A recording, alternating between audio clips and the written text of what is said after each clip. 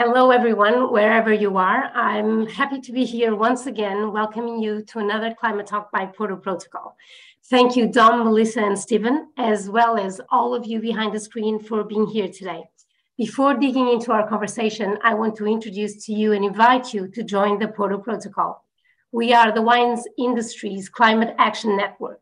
We work to be a catalyst of change by sharing practical knowledge and best practices across the wine value chain. And by doing so, we are planting seeds and opening avenues for collaborations amongst our worldwide network. We believe in action rather than perfection, and that there is no competition when it comes to tackling climate change. That by sharing solutions, lessons, and challenges, we can tackle this emergency together more promptly and efficiently. This is, in fact, what we'll be doing here today for the next hour or so. We have more than 200 members as part of this community of every size, every profile, every region, and spread across the wine value chain. At this point in time, we act as an open platform, and we do not ask for a membership fee, but rather that you share knowledge and engage collaboratively. We are a click away, and we would love to meet you. Now, there is something that I want to share with you before moving on to this climate talk. We want to invite you to join us at the London Wine Fair, where we'll be present in a variety of ways. We'll have a stand, we'll have a climate talk called The Bottle of the Future is Reusable. We'll have a tasting with wine writer Jane Parkinson, where, for example, we'll have a wine from the Wine Society. And most importantly, together with the organization with the event, with London Wine Fair and our member from the UK, Sustainable Wine Solutions, will be collecting the bottles from the event. What we'll do with these bottles is we'll categorize all waste bottles collected according to bottle types, labels, and country. We will be producing Sustainable Wine Solutions will be leading this initiative, a post-event report, which will be the most comprehensive research into wine bottle reuse to date. We will be publishing it based on these results and therefore catalyzing reusable bottle schemes by showing the number of bottle types in use, how many were actually reusable, and if they were not reusable, identify why. So stay tuned to this important and pioneering initiative. Now, digging into our climate talk of today, these are one of the ways we have of achieving this mission of ours. This particular edition, Sustainability and Profitability, is the first of a series of 4 that will be conducted on this topic. So why are we talking about sustainability and profitability? As an organization, we focus mainly on bringing climate action to life. But we never lose hindsight that climate action falls under a wider umbrella, that of sustainability.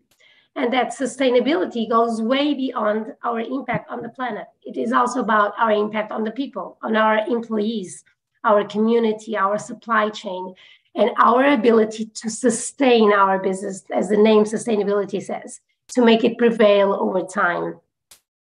And we are asked so many times by businesses we work with, where should they start on their climate strategy, on their sustainability strategy? And we also hear more often than not that sustainability costs money, that its benefits are intangible, that cannot go into a spreadsheet, that they are a cost rather than an investment. Also on the social front, winemaking is labor intensive as well as seasonal. And again, we must not forget that temporary work does not mean, and it's different from precarious work. And so under this umbrella, we cannot say that an organic wine is sustainable if it doesn't take care of its people, or that a fair trade wine is sustainable if it does not work along with nature.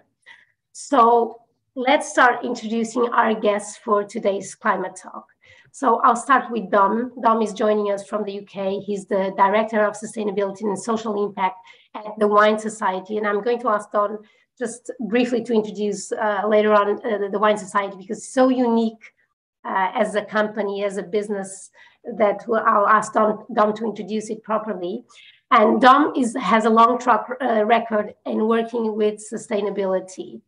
And one of the things that I think Dom will bring to this conversation is his experience with many other industries besides the wine industry. And I think it will be interesting to learn his fresh view as he came into wine and bringing experience from other industries. That I think that will be really insightful, because that will be new to us. And then we have Melissa. Melissa is joining us from New York in the US. Melissa is actually, I learned today, Melissa, that you're a lawyer. So I was quite surprised. Melissa is a master of wine, and she's the founder and CEO of Communal Brands, an importer and wholesaler for New York. She started the company in 2009, and we learned about how she works with her suppliers, because she has sustainability at the core of her business. So we learn how does she combine sustainability and profitability for today's talk. And then we have Stephen. Now, the most important role of Stephen is being the regional representative of the Porto Protocol in Canada. And we know we have quite a few people tuning in from Canada. So please feel free to talk to Stephen to learn more about the Porto Protocol. But no, in fact, Stephen is here because he has been a long-time environmentalist, and he's been combining for more than 20 years his love for the environment with his love for wine. He had his own importer for many, many years. He was a really important, he's still an important voice of wine in Ontario, where he used to supply most of the restaurants locally with his company, Leaford and Wine and Spirits. And just before COVID, he had the most beautiful project called Campbell Kind Wines, where he combined amazing wines. And this is really important for our conversation today, because we must talk about sustainable wines, but most of all, delicious and wines that everyone wants to drink, with wines that were produced sustainably and with carbon neutral certification. And so we learn more about this. So without further ado, I want to start this conversation by asking each of you, and I'll start with Melissa. I come from a Latin country where ladies comes first.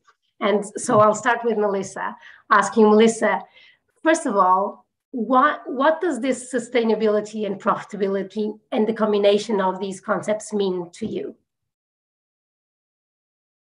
Okay, well, I think at a high level, you can't have sustainability unless you have sufficient profitability, right? So one begets the other. If you don't, at the end of the day, I think it's important to point out that any of these initiatives, we are operating in a wine business. And so, looking at all of the decisions that we make, they have to be in line with intelligent, sustainable business decisions. And so I think the ability to achieve profitability is at the heart of the matter. I think also, though, that in the sustainability context, I think that, at least from my perspective with my business, I've looked at it from a slightly different lens. I think, well, I guess, again, backing up, it's important to be able to distinguish between short-term goals and long-term goals. And I think that for my business and with my vision for a more sustainable industry, the goals have definitely been more long-term. However, you have to be able to sustain yourself in the short term with sufficient profit. So I think it's always a balance between the inherent costs associated with sustainable practices and also initiating change, right? Because I think a big part of the conversation for me is the ability to allocate resources towards marketing and education, because despite all of the things that we're actually doing practically, you also need resources in order to be able to educate sufficiently, because if not, then the end consumer doesn't, or even, we're B2B as an importer, our end consumers don't really understand why they need to pay more or why they should be making these decisions. So it's kind of a roundabout way of saying that you absolutely need it and you need to keep your eye on that prize. However, I think the lens is maybe a little less linear than in other business contexts. Thank you. You touch on really two important points. One is to educate. So you work B2B, and I think here we'll have different perspectives, especially from Dom. And another thing, I'll touch on that later. It's on short-term goals and long-term goals, but we'll get there. Dom, what is your view on sustainability and profitability? Actually, this question came from you as we were having our warm-up call yesterday. Yeah. So, I mean, like Melissa's just said, every business has got to make money. When we talk about sustainability, as people know, we're talking about people, we're talking about the world we live in, and we're talking about, financial sustainability for the long term. I mean, I think I'm fortunate that I work for an organization that's 150 years old next year, actually, and plans to still be here in another 150 years. It's a member-owned society. When I say society, we're actually a retailer.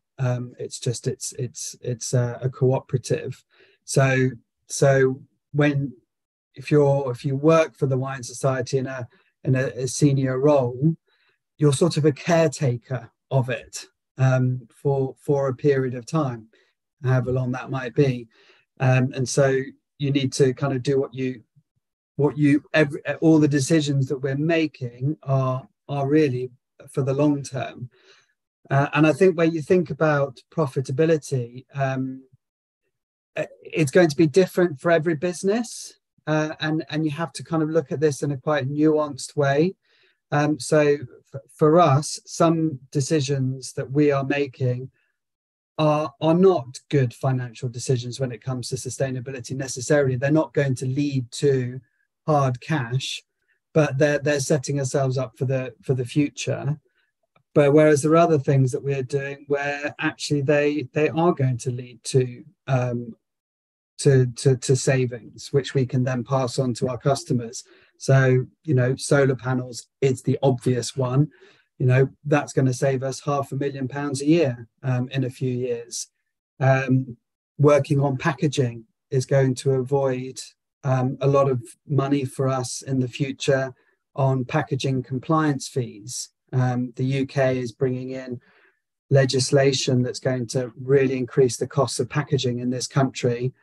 But the legislation is designed in a way that if you reduce weight and you increase recyclability and recycled content, you pay less. So it's a no-brainer. So we're working hard on that. Waste. We pay less to have somebody remove our recyclable waste than our general waste. That's a no-brainer. We're also, on climate, we're expecting in the UK, and I'm sure in other countries, a lot more legislation around carbon in the future. So working on our carbon emissions now might require some upfront investment, but actually it's going to save us down the line when legislation comes in and it becomes more costly to do these things. So, and then we also think about, our customers as well and what they want from us. And if we want them to spend their wine wallet with us, well, we know that over the next sort of 5-10 years, sustainability is going to become even more important to customers. So working on that now and setting ourselves up for that, we're more likely to meet their expectations. So I think it's a long-winded answer to say that there's no one sort of, not everything in sustainability is going to lead to a financial benefit, but done properly, I think when you look at it over time, it should. So it's more of a long-term decision, and it has business sense because you're going towards what your customer is asking you for or will be asking you for. And in the long run, it will save you money because you're anticipating legislation that will be coming soon, which would be costing much more if you were to take those decisions later. Yeah, definitely. Yeah. I mean, packaging is a classic example of that. It's happening in the EU. It's happening in the UK where I mean, in the UK, it's called compliance fees. It will be called something different somewhere else. But basically, it's the cost of recycling packaging. is going up enormously. And actually, so working on reducing glass bottle weights, moving into alternative packaging formats like bag in box, for example, and ensuring that everything that you put on the market as a business has got the most amount of recycled content, the least amount of weight. You're saving hard cash and compliance fees. I mean, for us, it's going to be, a £300,000-400,000 saving a year with this new legislation coming in the next couple of years. All right, I know, and it has a huge environmental benefit, of course. Yeah, without a doubt. And I know packaging is a topic that Melissa absolutely loves, and we'll definitely get there. But let me go to Stephen just to wrap up in regards to sustainability and profitability, and we'll go back to packaging for sure. Stephen, sustainability and profitability, what does this mean to you? Well, I think that, there is that thing of short-term and long-term, right? And one of the things I'm thinking about today as, how we reframe what we're talking about. What we're talking about is regenerative importing, regenerative distributing. We talk, in the world of agriculture today, everyone's talking about regenerative agriculture, farms, wineries becoming carbon positive, taking carbon out of the air and putting it back in their fields. And, if we think about carbon neutrality, and we all have to get there, right? So it's important for our community to do that. And there's, there's many different ways to do that. But the thing that's going to drive that, our ability to do that, is actually the profitability that we make. We have to make money. And I remember many years ago when I hired a financial, someone to help me financially, a retired bank manager. And what he told me was that, Stephen, profitability allows you to live your dreams, right? So if we want to have a carbon neutral future, then we have to create a system that allows people to make profit throughout that system. And, we make different choices. One of the choices that I made, which was a long-term choice, was to invest in my staff and make sure that they were the most highly educated, the highest trained, the best paid people in our community. I didn't mind paying high wages, knowing that that with treating my employees with the way they wanted to be treated, I would be rewarded with sustainable employees. And I think, Dom, you would agree with me that training employees is very expensive. And if you can get employees to work with you for years and years and decades, I had people working for me for decades, then you avoid a lot of those short-term costs, and you actually build a more sustainable future by building your team in a sustainable manner and treating them the way you would like to be treated as an employee. So that was one of my things. Sustainability was really to build a great group of employees who work together as a team. And when you are in a situation where you're being sustainable, and I took my company carbon neutral in 2005, and I think I was the only carbon neutral wine company in Canada, probably still the only carbon neutral wine company in Canada.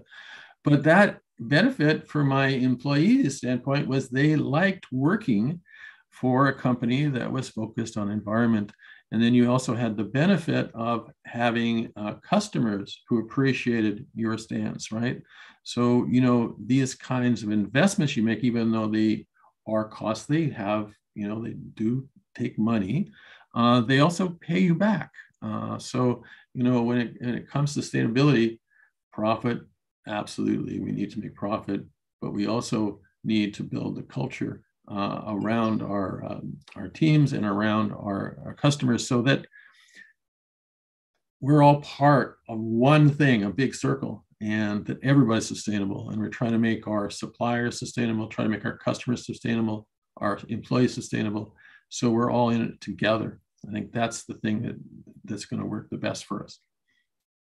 What you just said makes complete sense. So what you did with your business, Stephen, you looked at sustainability in a holistic way. You looked at all the business and you thought that you wanted to make people happy, just like you treated them as they would like to be treated and as you like to be treated at the end of the day. And that's a very simple lesson when it comes to social impact, isn't it? It's to treat people well. And so you looked at it overall. Melissa, does this resonate to you as you, I know that from what I was reading, and I know from what we know of you, you work very closely with your suppliers. So what do you look in them in regards to their social impact?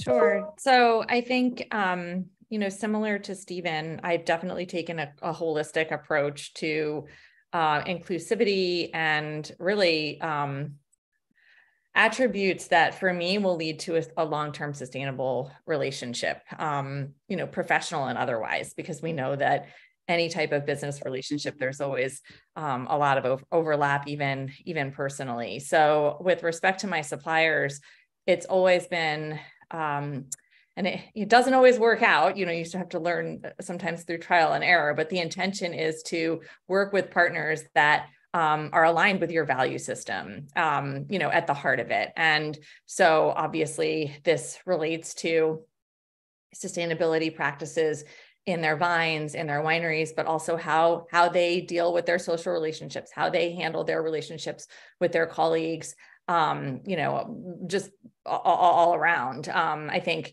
you can't just look at any of this in a vacuum. It is important to approach it from a holistic standpoint. And that's something that we've always done. We are called communal brands because at the heart of what we do has always been approaching things from a collaborative standpoint. We all need each other. I view every single business relationship that I have, suppliers, customers, employees, otherwise, as partnerships. And that to me is something that can sustain itself. And as we know in business, sometimes you make decisions where you think you're aligned and sometimes you don't. But what's interesting in our 14th year, I feel like we really now are at a point where we understand, we have great relationships. And I think our selection process will be better going forward, always because of the experience that we have behind us. So it's been really, really interesting. And you always have to be grateful for your partners. I mean, that's fundamental. That sounds great, Melissa. And we'll touch on that point again of the selection process to understand how can they prove, so to speak, that they're actually the right partner. Dom, what about social impact? And that's your title in terms of the Yeah, part of it. Well, I suppose the social impact for us is probably three areas. So it's what, and this is just for us, and it'll be different for everybody. It's our community around where we're based. We're based in a town called Stevenage in the UK. So we have a what we're calling kind of a community investment program.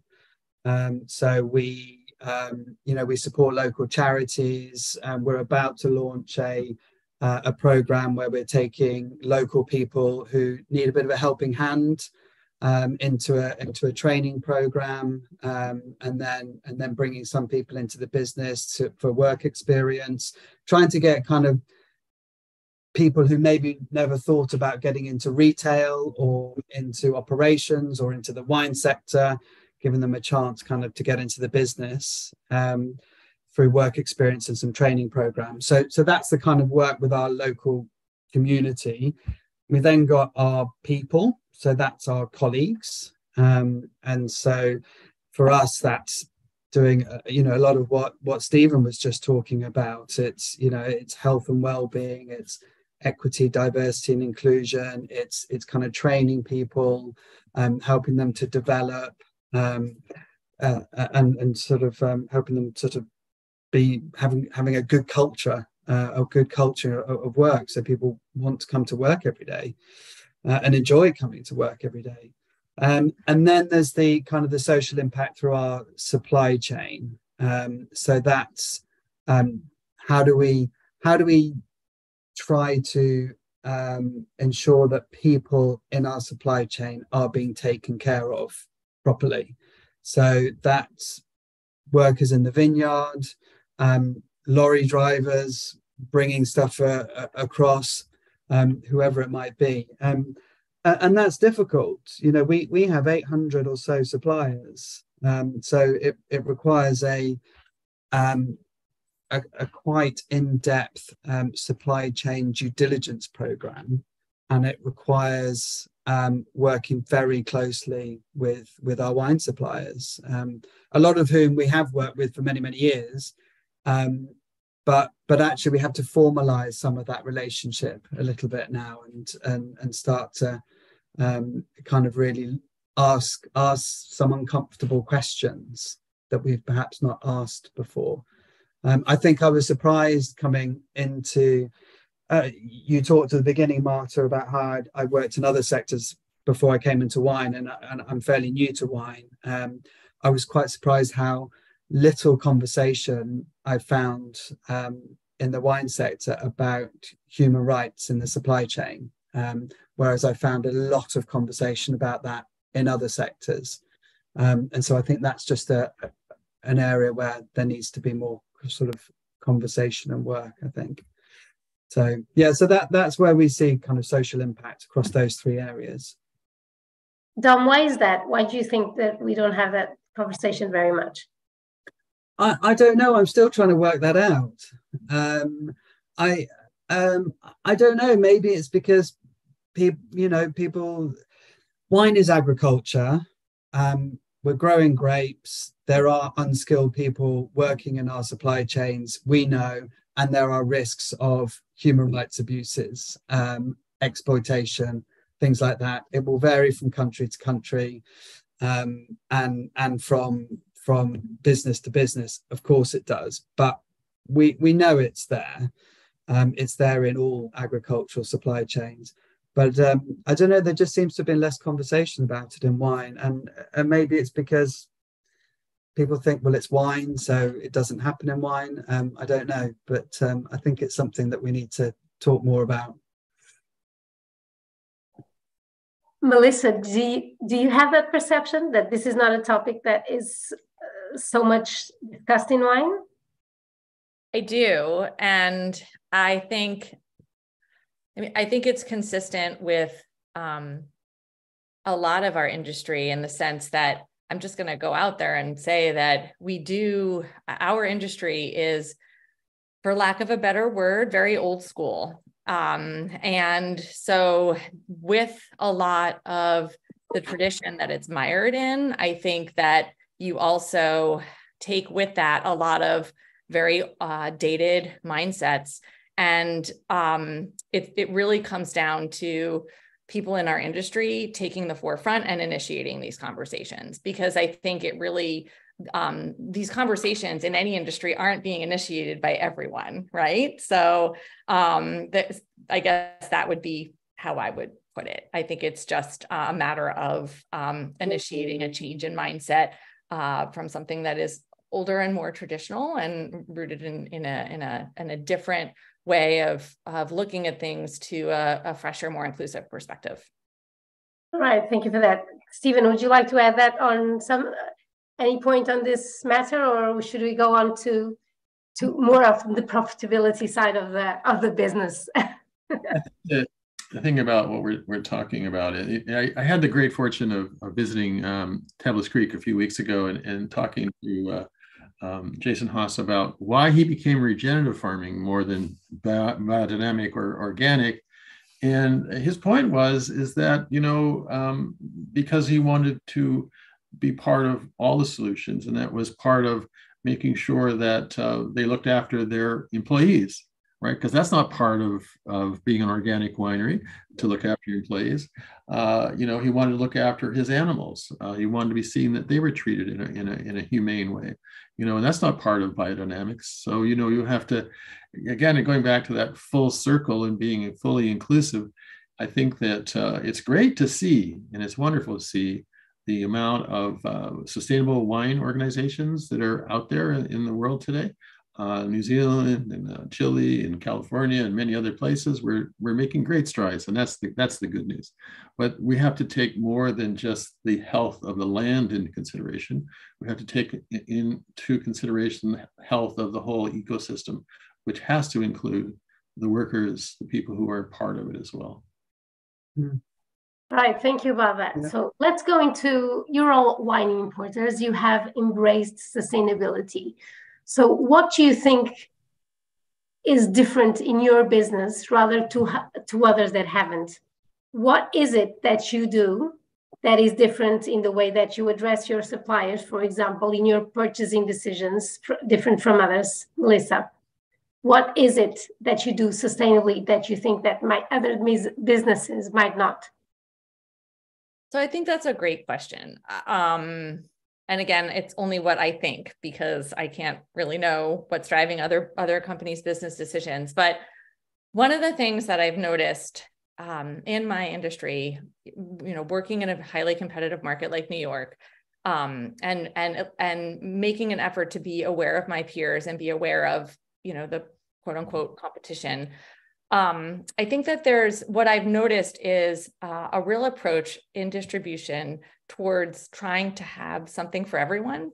And in doing so, you wind up with very large portfolios, which, of course, I'm not saying that this is wrong. It's just for me, and where I differ from a sustainability standpoint, is that I have found it very difficult to expand beyond a certain point with respect to the number of suppliers that I work with or the number of wines that I work with, because I'm not sure that would be sustainable for my business. I think that there's an inherent, benefit to being at a scale for us that's allowed us to be more nimble, be more innovative, be able to really dig deep with the suppliers that we're working with, rather than, so depth rather than breadth. I think even looking at it from a relational standpoint, doing more with less is beneficial to our suppliers and the sustainability of their businesses. So I do think that this is probably a difference from my peers, because there is really, more of a trend towards breadth and being able to show up with your customers, having pretty much anything they need at any given time. And in contrast, going more deeply. I do give something up by not having something for everyone, but I think people know what they're going to get from me, and I can really stand behind that. And I think for my business in the long term, it's more sustainable. And essentially, I'm, sacrificing scale, a larger scale for, the quality of the work experience for me and everyone that we're working with, if that makes sense.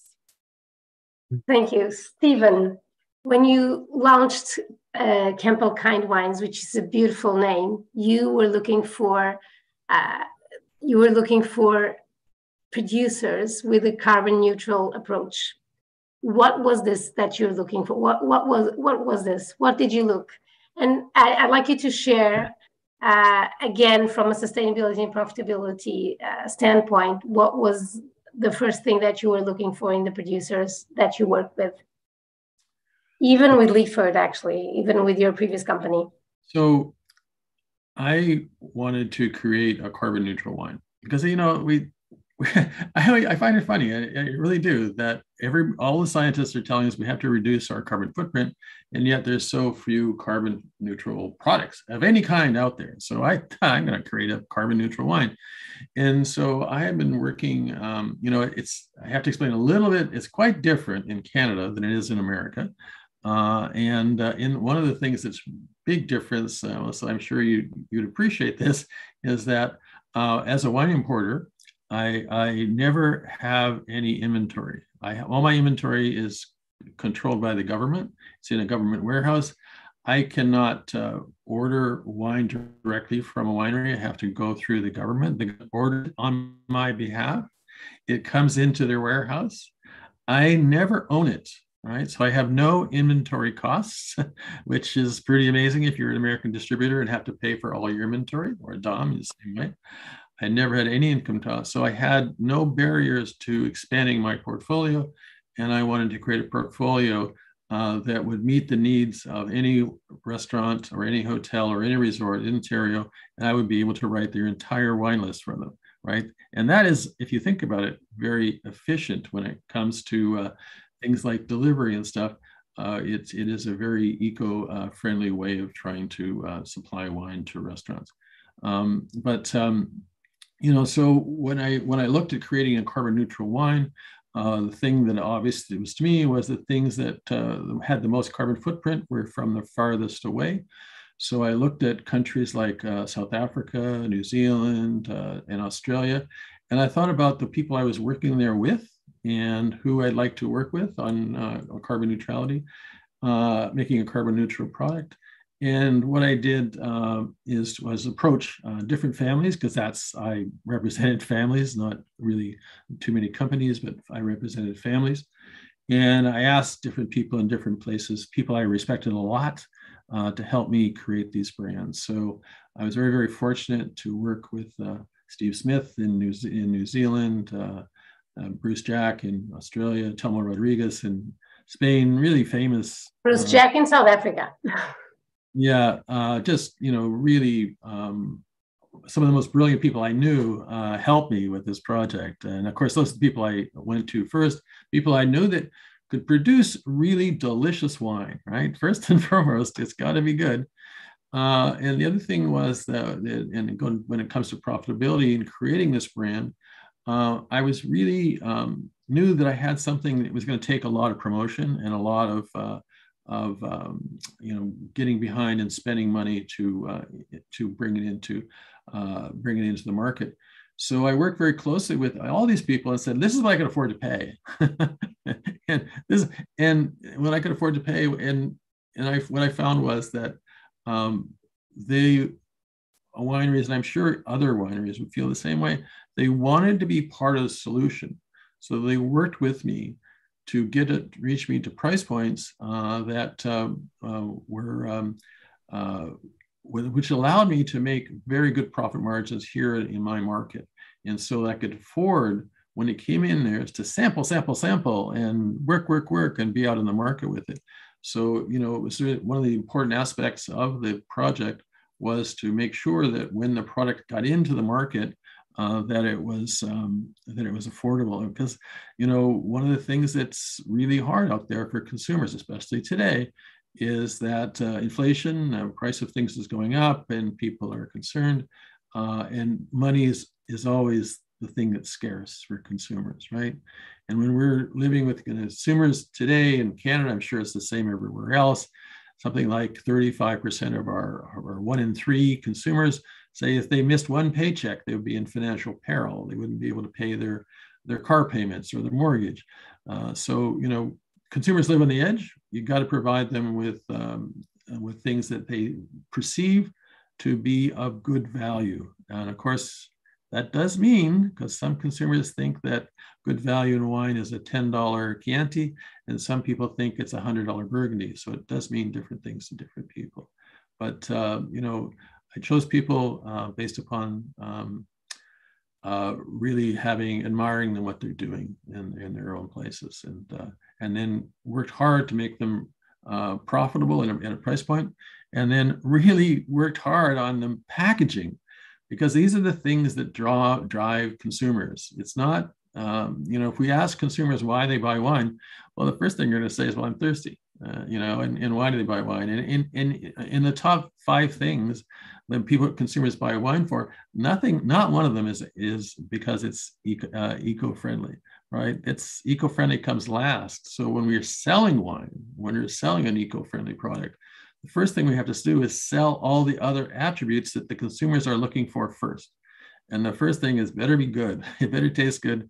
It better be well priced. Better be in good packaging. And if you can have a great story, like a family story, like someone like Bruce Jack, if you know the Bruce Jack story, he's an amazing winemaker, was Constellation's worldwide winemaker, traveled all over the world helping people make better wine. And he made one of my wines for me. So, have that complete package. So that's really important. And then you can make it eco-friendly, and then it's going to sell. But all the other things have to be looked after first. So first, does this resonate to you, Dom? Yeah, it does. It does. I mean, for us, the quality of the wine is absolute priority.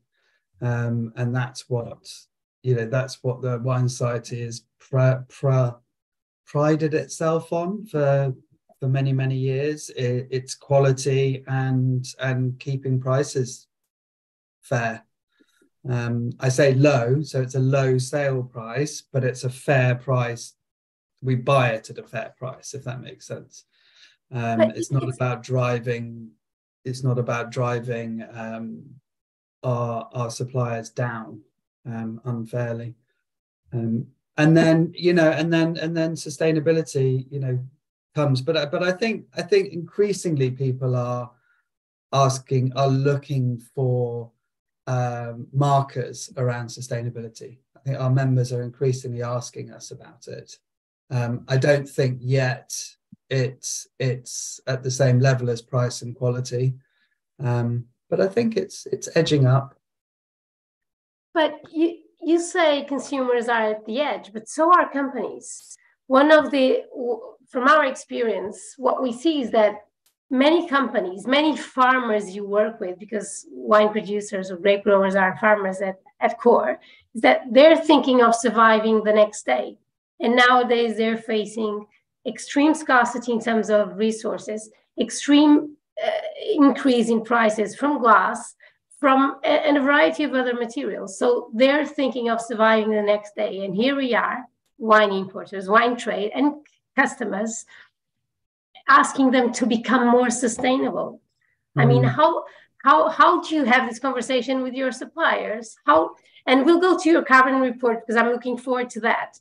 And I'm sure I'll start with you, Dom. I'm sure you had to talk with many of your suppliers as you went through calculating your carbon emissions. So I'll start with you. How did you have this conversation with suppliers? I'm sure you heard this many times. So before we talk about consumers, I want to talk about suppliers and their struggles and this conversation of being more sustainable with them, because it will affect them for sure. Your choices affect your suppliers and will require them to change their supply chain ultimately. Yeah, so, and we're really, really mindful of that. So we're very much taking a kind of an enable approach with working with our suppliers. So we are asking more, or we've started asking more around the human rights aspect, around lighter bottles and things like that. But I think we're making sure that we are asking for changes over a reasonable amount of time. We're making sure that we understand that suppliers are at different stages on this journey. Some, like the Jason Haases of the world, are far ahead. Others are, just starting out. Everybody has different economic situation. Smaller producers may be able to,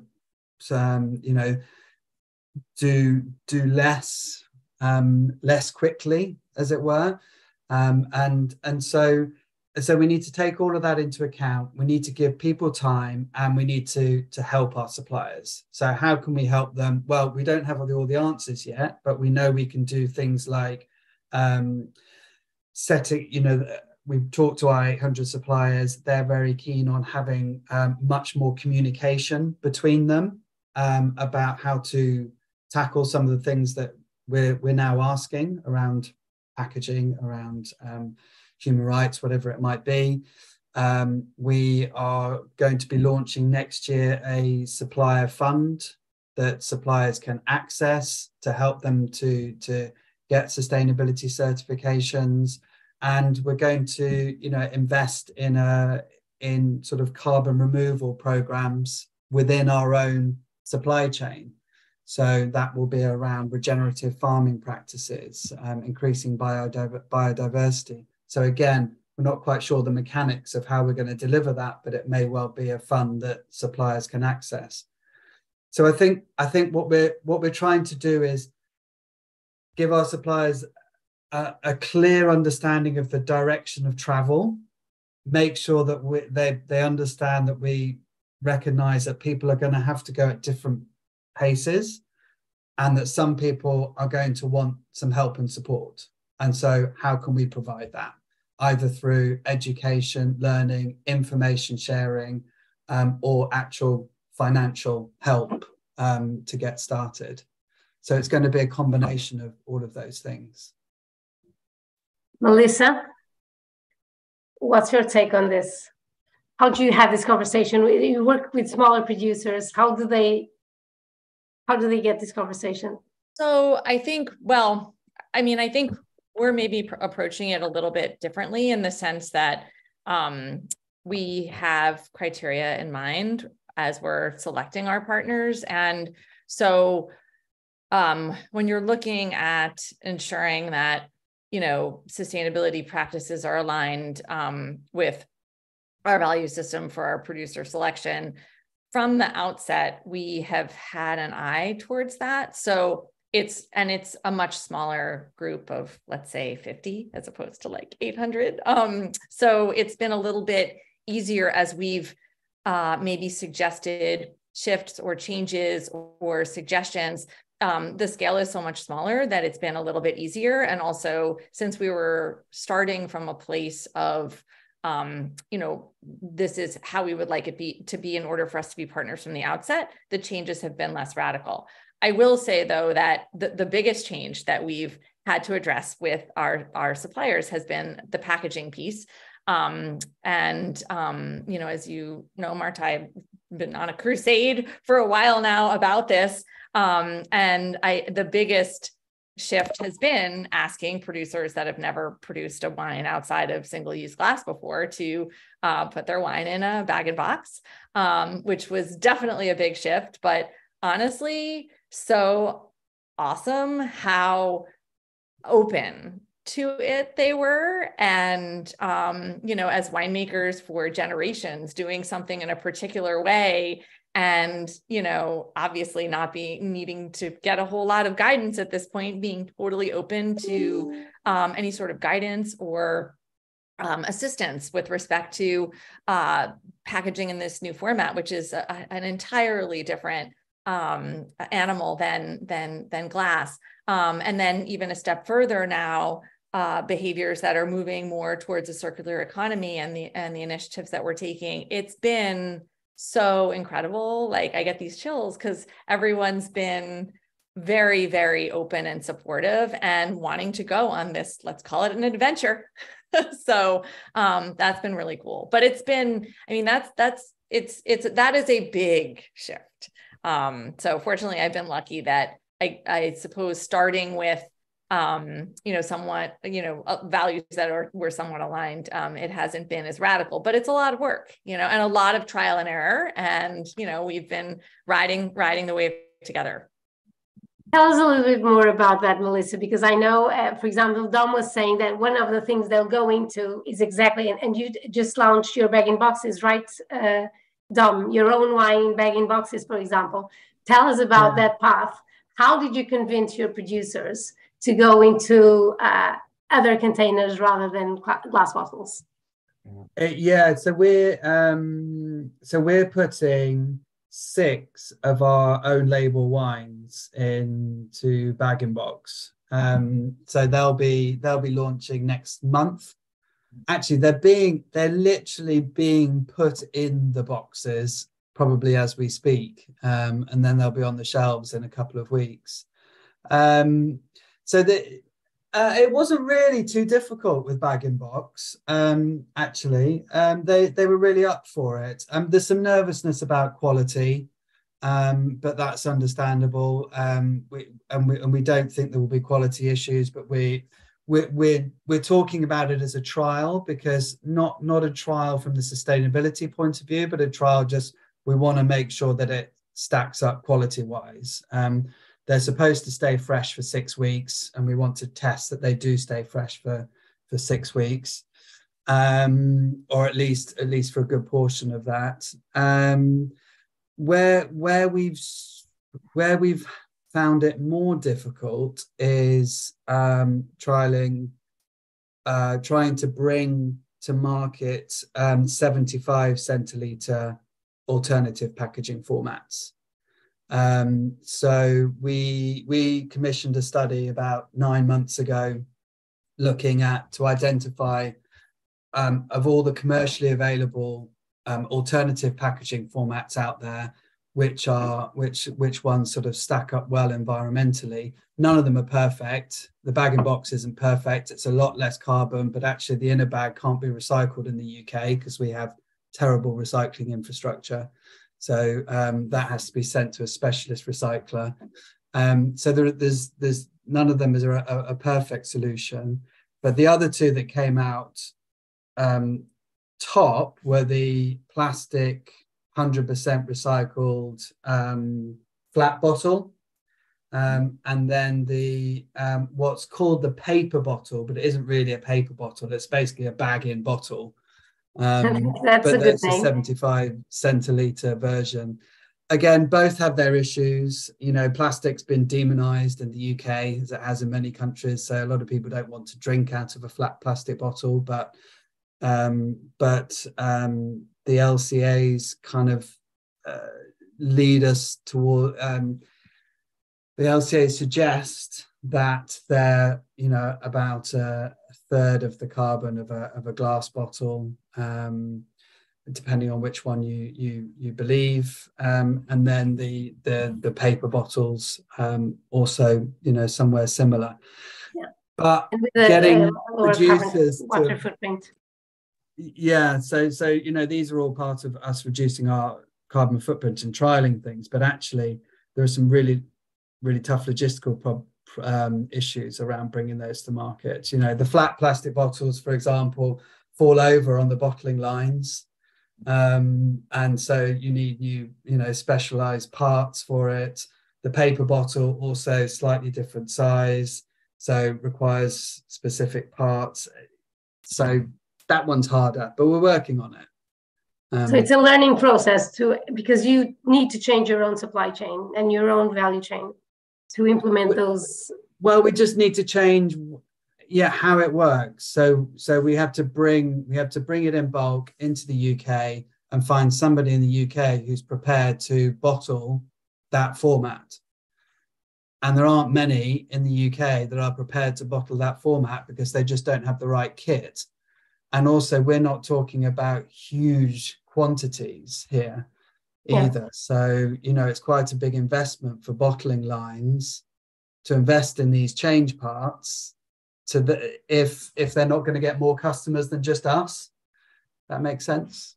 Yeah. So let me show you. I'll go to Melissa, but I just want to share with you something that we received recently. It's a study conducted by the Institute for Groceries in the UK. I might be saying the source and I'll correct it in a second, but it shows, just to have an idea, and though this is for the UK, chances are this is representative of the whole world, how in a supermarket, what's the share of packaging represented by the beer, wine and spirits industry, and that is 20%. So if you look at the share of packaging has a huge environmental weight on everything that we see in a supermarket. So whether we like it or not, we cannot never speak about this issue without talking about the topic of packaging. Melissa, you were talking about how the path of convincing your producers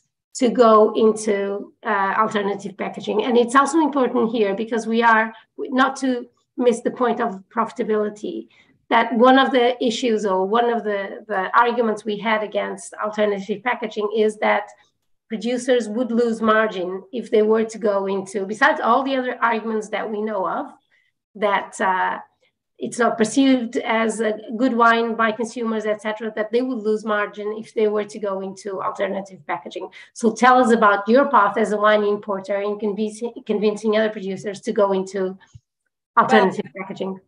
So I'll say, I think that's a quick one. It's a request that I made. And when I made that request, no one ever said no to me. We are not asking our producers to cut back any of their margin. We are always looking to produce a wine in a style, but also in a price point that we feel the market can bear for whatever it is that we're selling. So, there was intention behind, okay, so if we can't work with, this particular Pinot Noir or whatever, then, we have to choose a different site, so there were strategic decisions that we made in order to have the wine be something that they could sell in a sustainable way. So that's from the outset. And the yes piece was pretty immediate. And it was a lot of work, honestly, on our part in order to, ensure that all the logistical pieces were in place and to facilitate the process. We never just left the producer on their own, like, just go do it. We were very, very hands-on, which I think was also attractive to them. Where I've seen much more of a challenge, like getting the producers to yes, not that difficult. Getting my customers to yes, a lot more difficult. And that therein lies the challenge. And this is my work, because I feel like, that historical $20 for a 3-liter box ceiling from a price point perspective is the universe that we live in. And I feel like it's my job to educate and advocate towards the fact that actually high quality wine in the $30, $40, $50 for a 3-liter equivalent price point is absolutely an achievable thing. And there's really no reason other than, historical stigma that prevents a broader acceptance for that. So my work really is more so at my customer level. I sell to distributors in other markets and to restaurants and retailers in New York and in California. And, I am constantly saying, just give it a try, it'll sell. Now, it's more than that, because I think you can't just drop something on someone, right? It's been years of understanding what the market can bear. And I've been integrally involved in that as well. I get out there, I visit markets, I talk to people, and we are getting to a point now, to some of the points earlier about, the market, pull for things that are more environmentally responsible. I'm seeing that more and more and more. I'm seeing that absolutely, I'm going to say it, with a younger consumer base. They care a lot. The rest of the consumer base will say that they care, but not necessarily willing to act on it as readily. And so there is a thirst for it, if you will, and actually working with my customers and working together on how best to market and position this message so that when people come into their store or look at their list, that they understand that eco-consciousness goes beyond just the farming and that it includes all these other things, and taking them along on the journey. I'm seeing a shift, but it's a journey, if you will. Do you think it's already reflected in your sales? This consumers wanting sustainable wines in this case? Yes. I mean, I produced my first $40 box wine in 2016. And I can tell you that the market is not where I would like it to be in terms of broad acceptance, but it has grown. I have watched it grow. I've watched, the category grow. So we're on our way for sure. For me. Okay. And so let me ask you.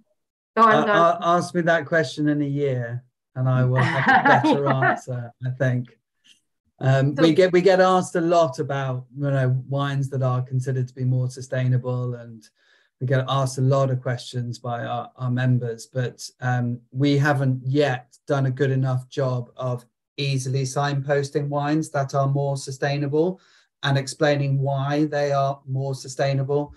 And that's the work that we need to do, and we are doing over the next year or so, which is why I hope I will have a better answer then. I'm sure it's there, and I'm sure they'll go for it, but I can't categorically say. So here's the question for you, and it's one of the questions that came out of the registrations. How do you make sustainable wine products attractive to the consumer, Stephen? How do you make them attractive? How do you sell a sustainable wine? Because if you don't sell good wine, if you have a wine company, and we've seen that, just focusing on sustainability, something's wrong, because shouldn't you be speaking about the wine? How do you build the package for the consumer? Yeah, and it's remembering what the needs of the consumers are, and that's, I spent 40 years trying to figure out what the needs of consumers are. And it's a very complex thing, and every individual is unique. But the things that we know that are important to consumers are things like, first of all, does it taste great? And for every consumer, that product can be completely different, right? So if you look at the coffee industry, some of us like coffee with double cream, double sugar, and some like it at espresso, right? So consumers and what they like are from, sweet and sticky and creamy to bitter. So everybody's all over the place. So that's pretty hard to define what a consumer likes. But then, we do know that price is going to be really important. We know that packaging is really important. Why do people pick up a bottle of wine in a store if it's not attractive to look at, right? What piques their interest to pick it up? And if they pick it up, most likely they might purchase it, right? And then, what's the story behind the wine? What area did it grow in? Whose family grew it? The things that make it, some have a reputation are all things that are more important than for the consumer, right? Than the eco packaging. And so when you satisfy those things, then you can add on. Oh, guess what? You've got a great tasting wine that's made by a great family in a traditional wine growing area. It's made in a sustainable way, and it's carbon neutral. And then you have a winning package, right? It's answering all the questions, but most importantly, putting consumers' primary interest first. Sustainability. Tom, a question for you that comes from the audience. Are there any sustainability impacts that have been realized from Brexit that could be seen in other areas as global relationships that are constantly changing?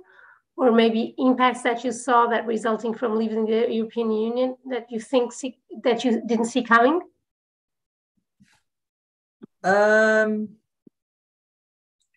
I think with regards to sustainability, I'm just trying to think.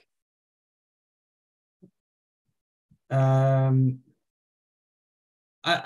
mean, there's a concern, I think, that the UK is about to basically, or it says it's about to sort of disregard all EU legislation and rewrite its own.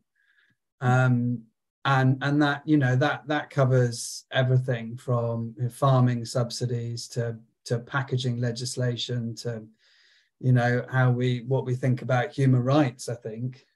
So I think the political landscape hasn't really settled down yet in the area of sustainability. I think it's hard to know what it's going to look like going forward, or whether we're just going to adopt the EU legislation and just stick Britain on it, or repackage it, but actually it'll be quite similar to the EU anyway.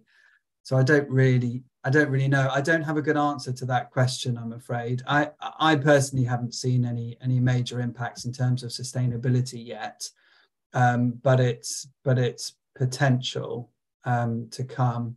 And if anything, I think it's that standards will be lower in Britain than the EU when it comes to things like supply chain due diligence, when it comes to things like packaging.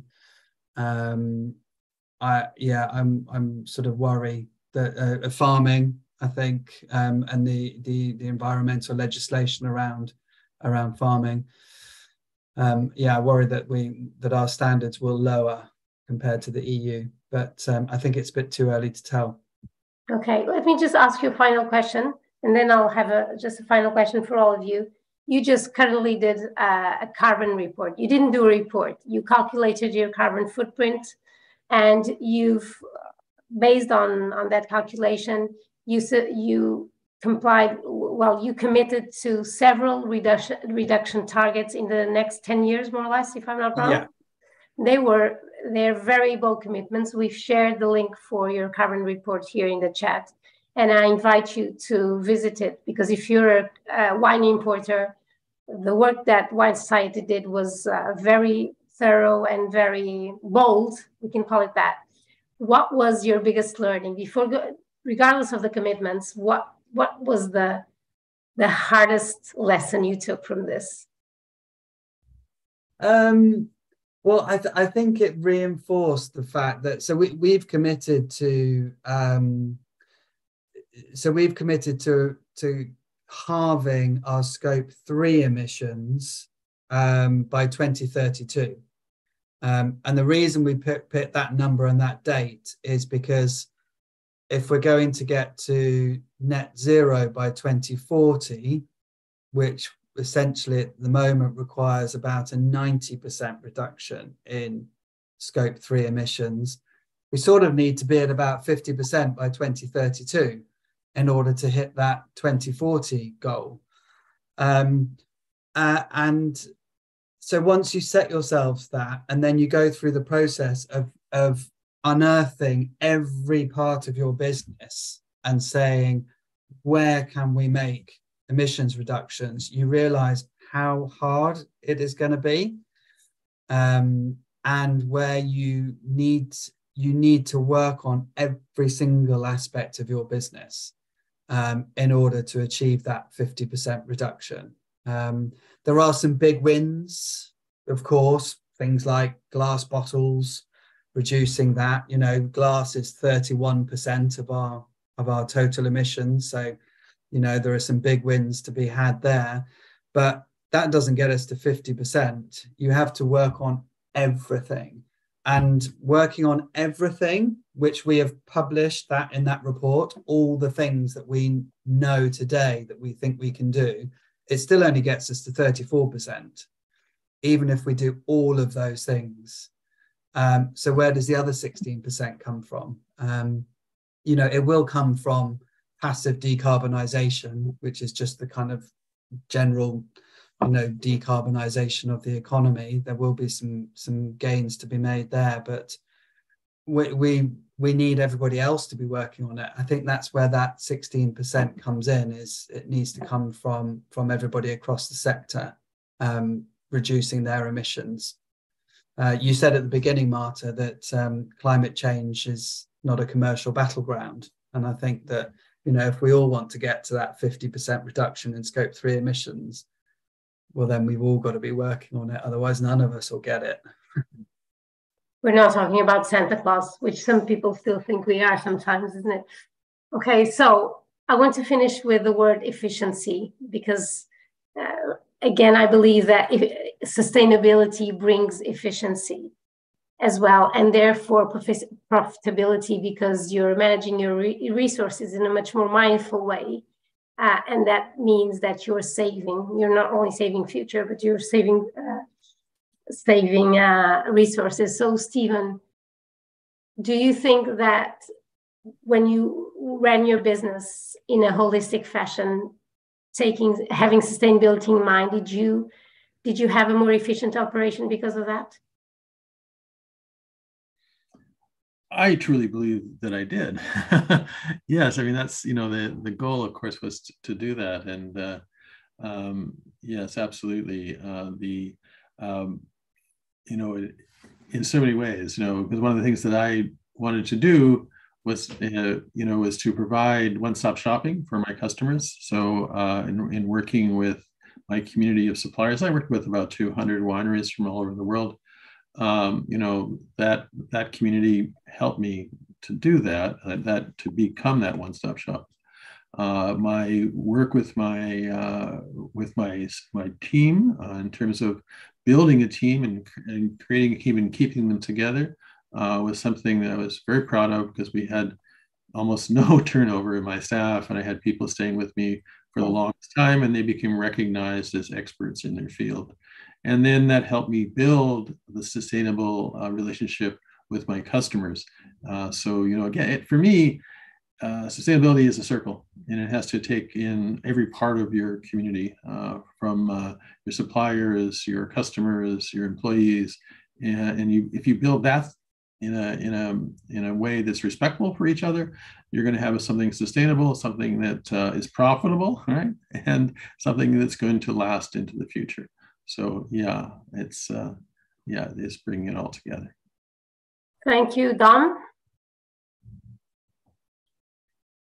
Your carbon journey, did it make you more efficient? Sorry, I was responding to a question in the chat. Okay. Sorry, It's okay. ask for the question again. Sorry. I asked you, well, very simply, did your operation become more efficient since you embrace sustainability more holistically? I mean, I think it will do. Yeah. I mean, I've talked about some of them already. There are some real big gains for us to be made in terms of financial efficiency in things like investing in solar panels. We have 5 warehouses, all big warehouses, and I literally did the calculation last week because we're planning on putting solar panels on all of them, and actually that's going to, in 5 years' time, that'll save us about £500,000 a year. I think we can save a lot of money on packaging. I think we can save a lot of money on moving. At the moment, we publish and send out a lot of printed materials. I think there's a lot of money efficiencies to be saved there. Our digital footprint is 0.1% of our total carbon emissions, whereas sending out published materials is 5% of our total carbon emissions. So there's a lot of efficiencies to be gained by moving to digital, for example. And one of the things that we're really keen on with our wine suppliers is the move towards farming more regeneratively. And I think that if we can crack that in terms of helping, so there are some again, like the Jason Haas's of the world who now farm regeneratively, and it works really, really well for them. But for somebody who's farming conventionally to move to farming more regeneratively, there are potentially drops in yield, potentially financial impacts over the first few years before hopefully profitability comes back when yield comes back, resilience to climate change come back through lower input costs, through less tractor passes, through all these other things. But there's still that yield gap. So how do we manage that? And I think that there are some real efficiencies to be gained and profits to be gained for the growers. But I think how do we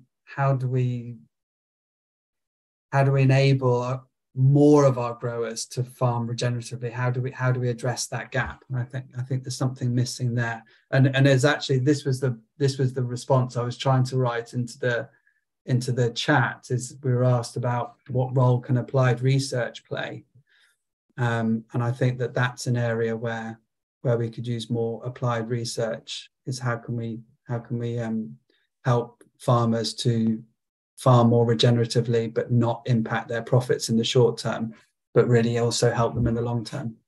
It's $1 million question, isn't it? Anyway. Yeah. Melissa, to wrap up.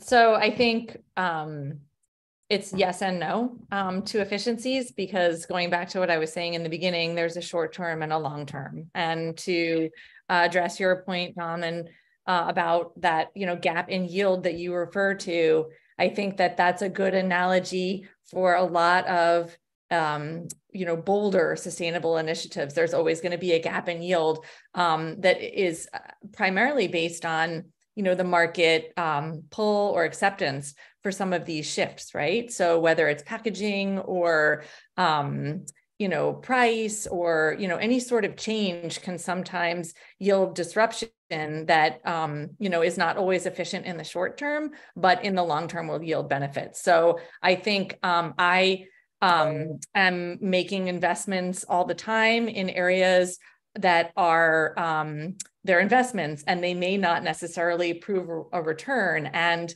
that could be viewed as terribly inefficient. But I think without some experimentation and innovation and bold steps to at least try in certain areas, then we can never get to where we're trying to get to, which would ultimately be more efficient. So I don't know if that answers your question, but it's yes and no.